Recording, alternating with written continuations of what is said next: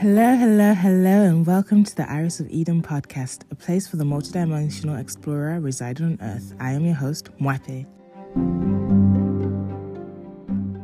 In today's first ever episode, we are talking spiritual awakening and the chaos you have to organize. But before we begin, here's a little disclaimer.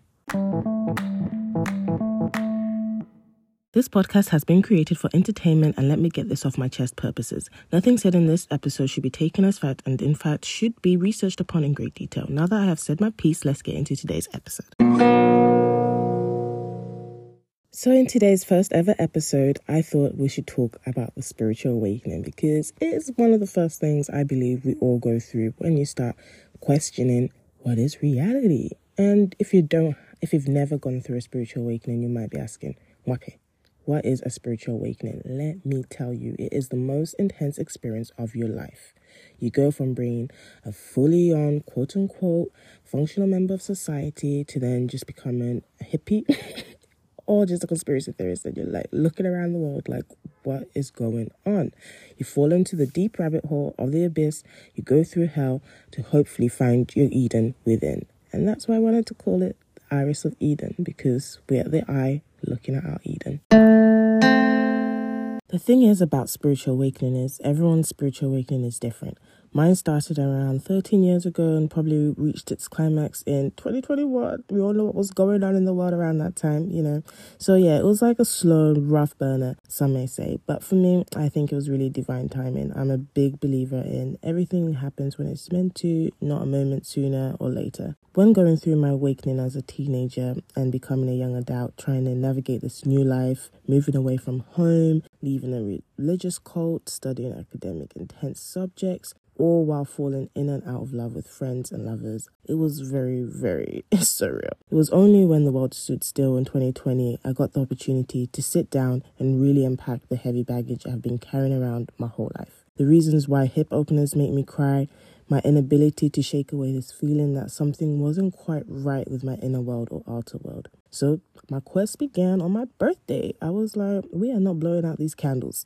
I am going to set the intention that the light I needed would stay alight and maybe that wish would be granted and I'd get to know myself. And I'd say that the wish has been coming true, guys. It's been definitely coming true.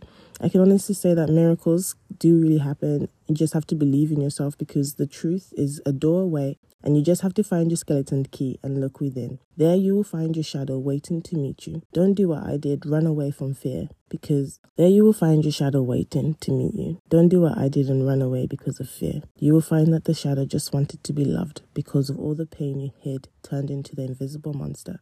But now you can look within and see that it was only you covered in the darkest moments of your life. Learning to love my shadow has been the toughest thing. Plus also just being able to find the stillness in me to sit and relax while knowing the world is in a crazy disarray. You know, just having to focus on my inner world and not have to worry about the external because the rest will follow.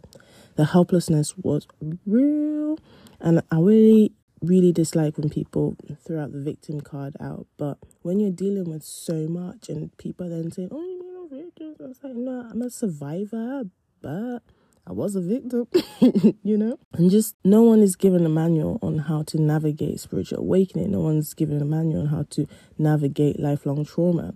So really, the whole spiritual awakening has been dealing with the frustration and comprehending that everyone around me may not have the similar views because we are all our own irises. You know, we all see the world differently. And you can't really get upset about how life has been dealt to you because that's just how the cookie crumbles.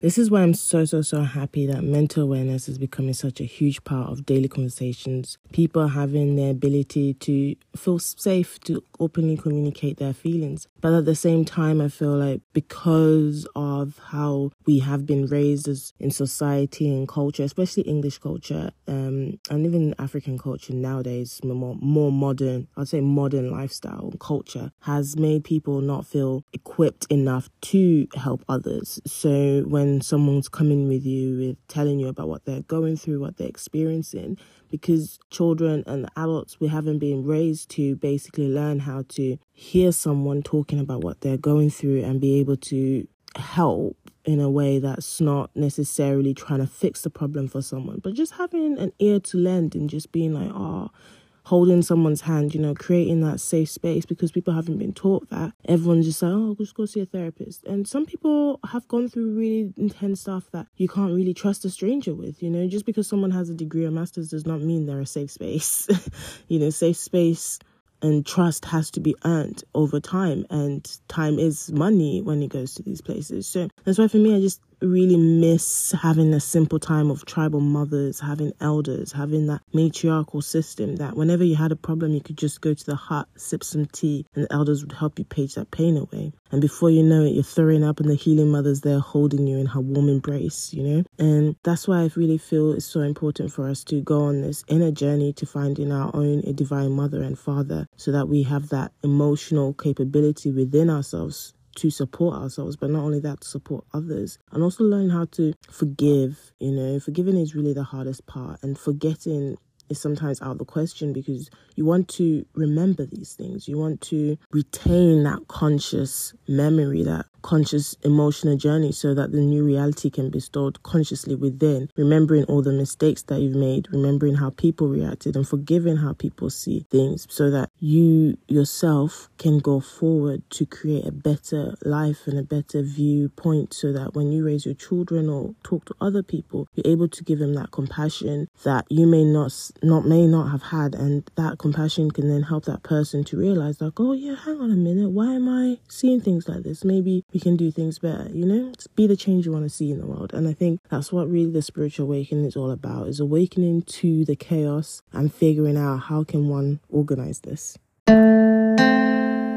A huge part of the spiritual awakening is definitely grieving the past and just being okay with the past versions of yourself, knowing that you didn't know any better, and female rage is very real, especially when you've held on to loads of trauma and you have crazy outbursts filled by intense emotions, only to be made worse by unconscious or maybe unhealed people that then get triggered, and then before you know it, this big old cycle of you hurt me, bad person, keeps on going. And it's not about you're a bad person, you're a good person. It's literally about this is what has happened. And so sometimes you have to put yourself outside of the situation and see things objectively, and that can be really, really hard, especially when you do have trauma, and especially if you've experienced domestic abuse or SA kind of trauma, all of that kind of anxiety that you felt in your body has been held, and now you have all of this fierce energy running through you and you just don't know what to do with it, so then that's when you have to go down, simmer down, and then